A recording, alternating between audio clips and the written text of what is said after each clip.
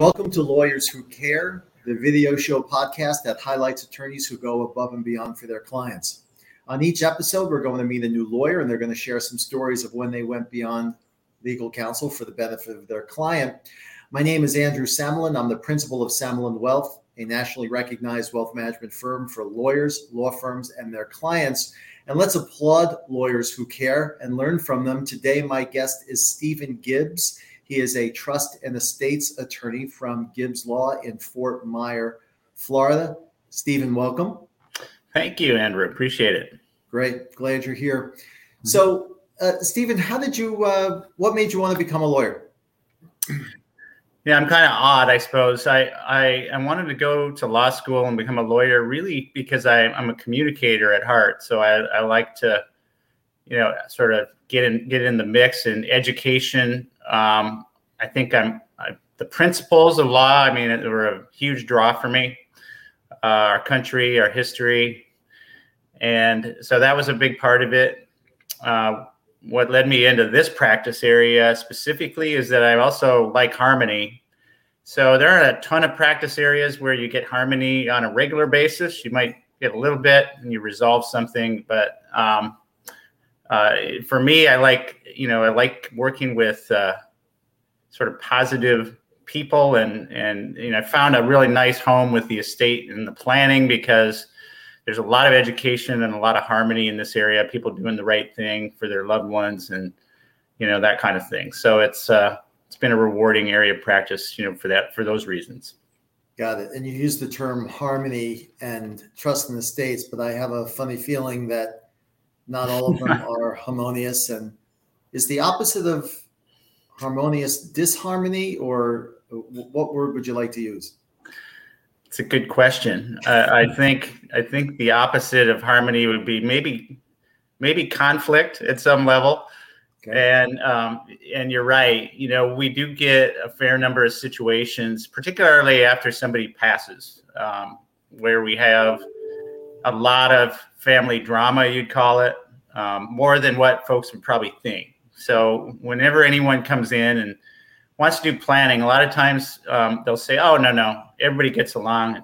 It's good. My son, daughter, whatever, solid. They're going to do the right thing for everybody."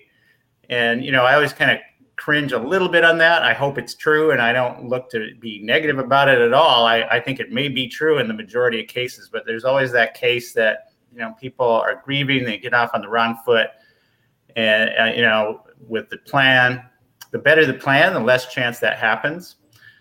And so we have situations that people get into a lot of fights, and I can give you an example on a call I had yesterday.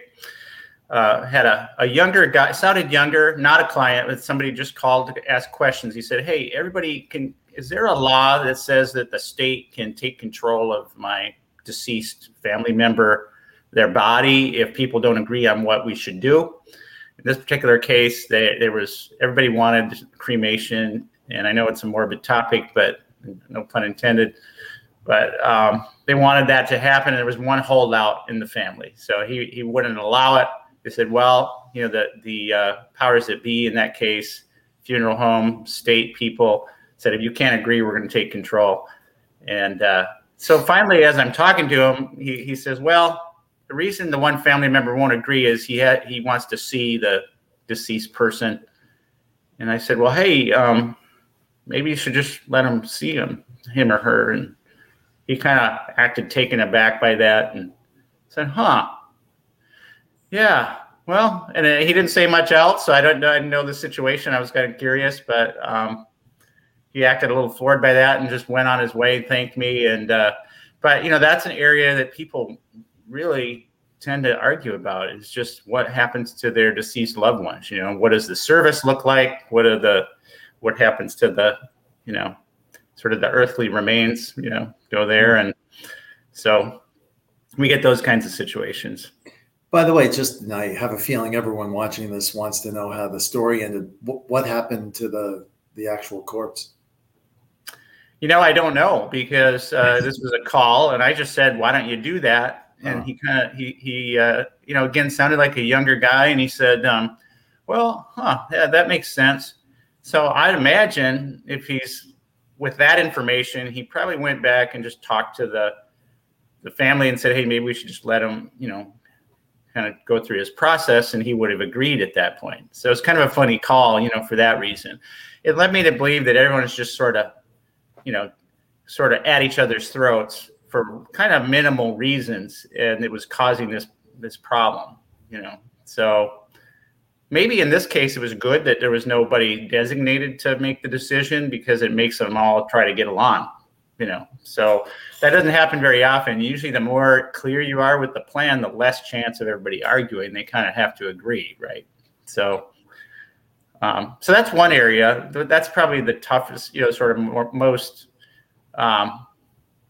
sort of the thing people wouldn't want to think about, I suppose. But we also get a lot of trust in estate disputes where people don't like what their sibling is doing with the family trust, things like that.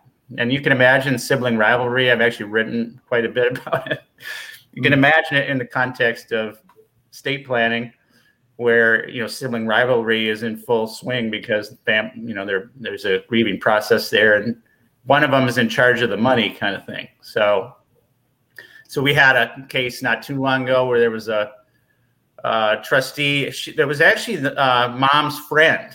So we had a mom's friend as the trustee, and then we got a whole family of kids and grandkids that just couldn't stand this trustee, which was really weird, I thought. But so we had months and months of just back and forth negativity, going on there, So, but the nice thing for harmony's sake is I end up making a choice. I can promote harmony. I can direct people in the way of being harmonious and trying to resolve relationships, or I suppose I could fuel that.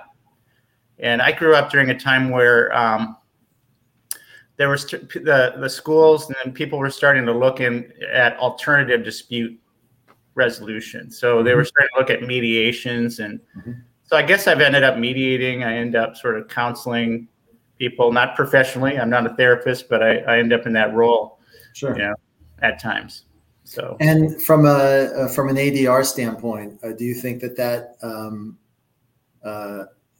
does that help grow your business? Is that based upon age, to certain clients think that of more of a viable option than others? Yeah, that's a good question. And ADR, it's in our documents. So we have that people will arbitrate or do different things. It doesn't so much, for me, I don't know if it helps grow my practice as much as it helps me feel good about it and feel good that I'm kind of prodding the clients in the direction that, is more aimed at saving money for the estate and not fueling disputes. Sometimes you probably have to have a dispute.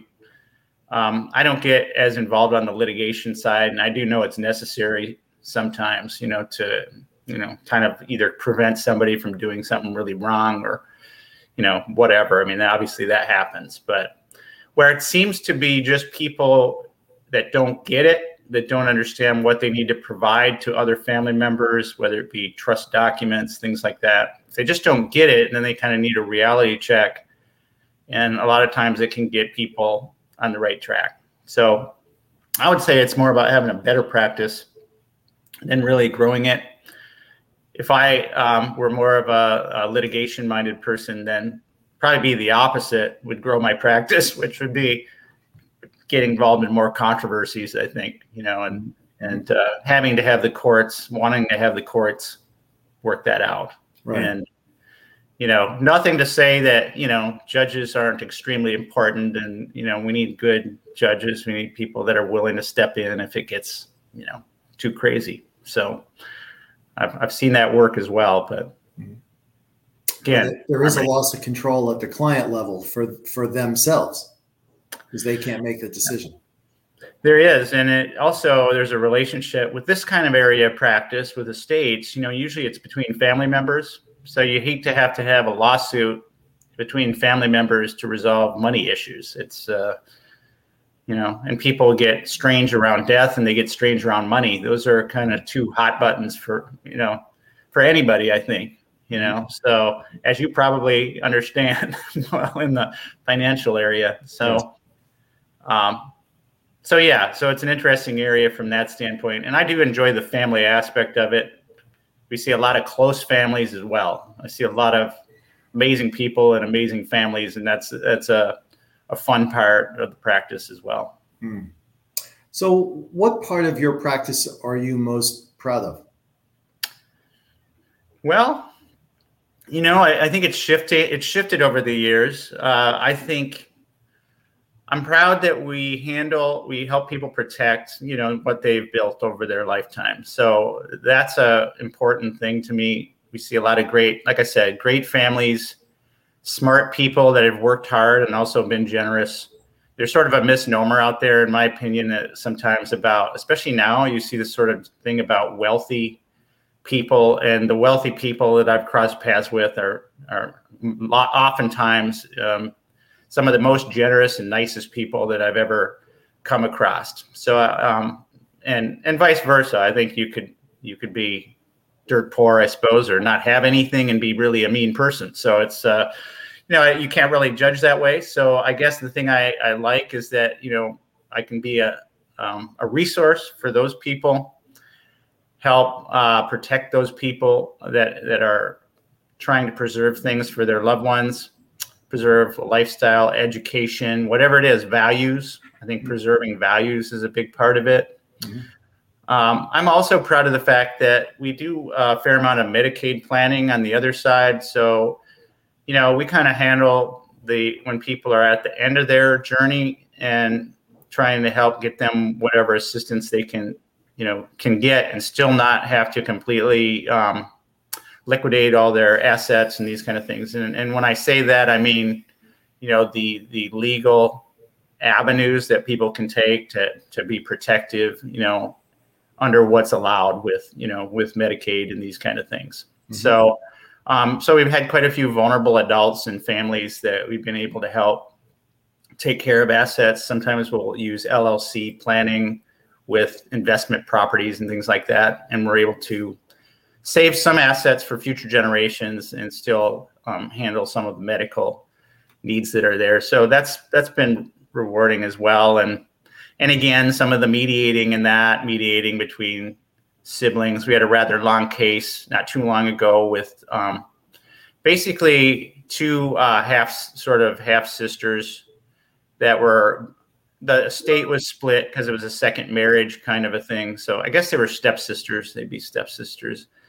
But we had a split estate, and we were a big part of organizing both mom and dad's estate, but also helping them to make sure they continue to get along. And because you could see that they really appreciated each other, but it could have easily kind of got into a sort of a lot of financial strain between the two. And again, dealing with parents in difficult situations and these kind of things. So, and I guess being an encouragement to people when their parents have really difficult diagnosis things is another part that I've enjoyed and been proud to be a part of. So I've learned a lot being exposed to sort of mortality. I was in this in my early 30s. I was in this area of practice. I'm now 50, just turned 50. So, congratulations. I don't know if I should, say thanks to that or what. It was kind of a tough birthday this year, but anyway, I've been able to. I feel like it was valuable at a young age to see people sort of at all aspects of their journey. I think that was a pretty neat thing to be involved in, not only to just watch what was going on with them, but to be involved personally in conversations and getting their perspective on their loved ones and whether good or bad, and so to speak. And so that's been valuable. Sure. And so a question for you, for those that want to get in contact with you, what is the best way? Oh, well, I appreciate that. If people have questions, we do work all over Florida, so all over the state, and they can call. They can either call or email. So should I just give the number, or how do we want? Sure, please, twice. All right. It's our main number, which our office is in Fort Myers, but again, we go all over the state because we have virtual notary and these kinds of things now, which Florida's kindly put in place. So 239 239-415-7495 is our main number. Again. 239-415-7495. And our website is Gibbs Law FL, which is like for Florida. So Gibbs Law, GIBBSLAWFL.com. If I should give that again, but Sure. It's Gibbs Law, GIBBS, like my last name, Gibbs Law, LAWFL.com. And our email address is just info@gibbslawfl.com. So that domain with info, INFO in front of it. So those are all ways, if you want to find us on the web, we have, I'm not sure, if you've been able to see it yet, Andrew, but we have a lot of valuable articles there, all kinds of estate planning, asset protection, Medicaid planning.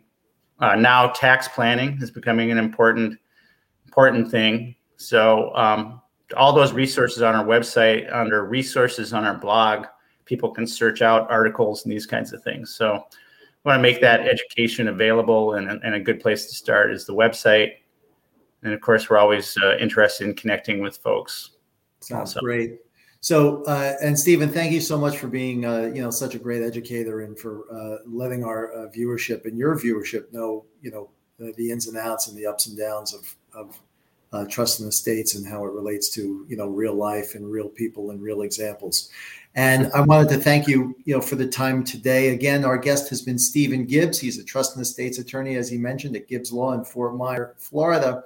And this has been the Lawyers Who Care podcast, the video show that highlights attorneys who go above and beyond for their clients. My name is Andrew Samalin, principal of Samalin Wealth, and I'd like to thank you for joining us today. Have a great day, Andrew. everybody. Thank you, Stephen. Mm-hmm.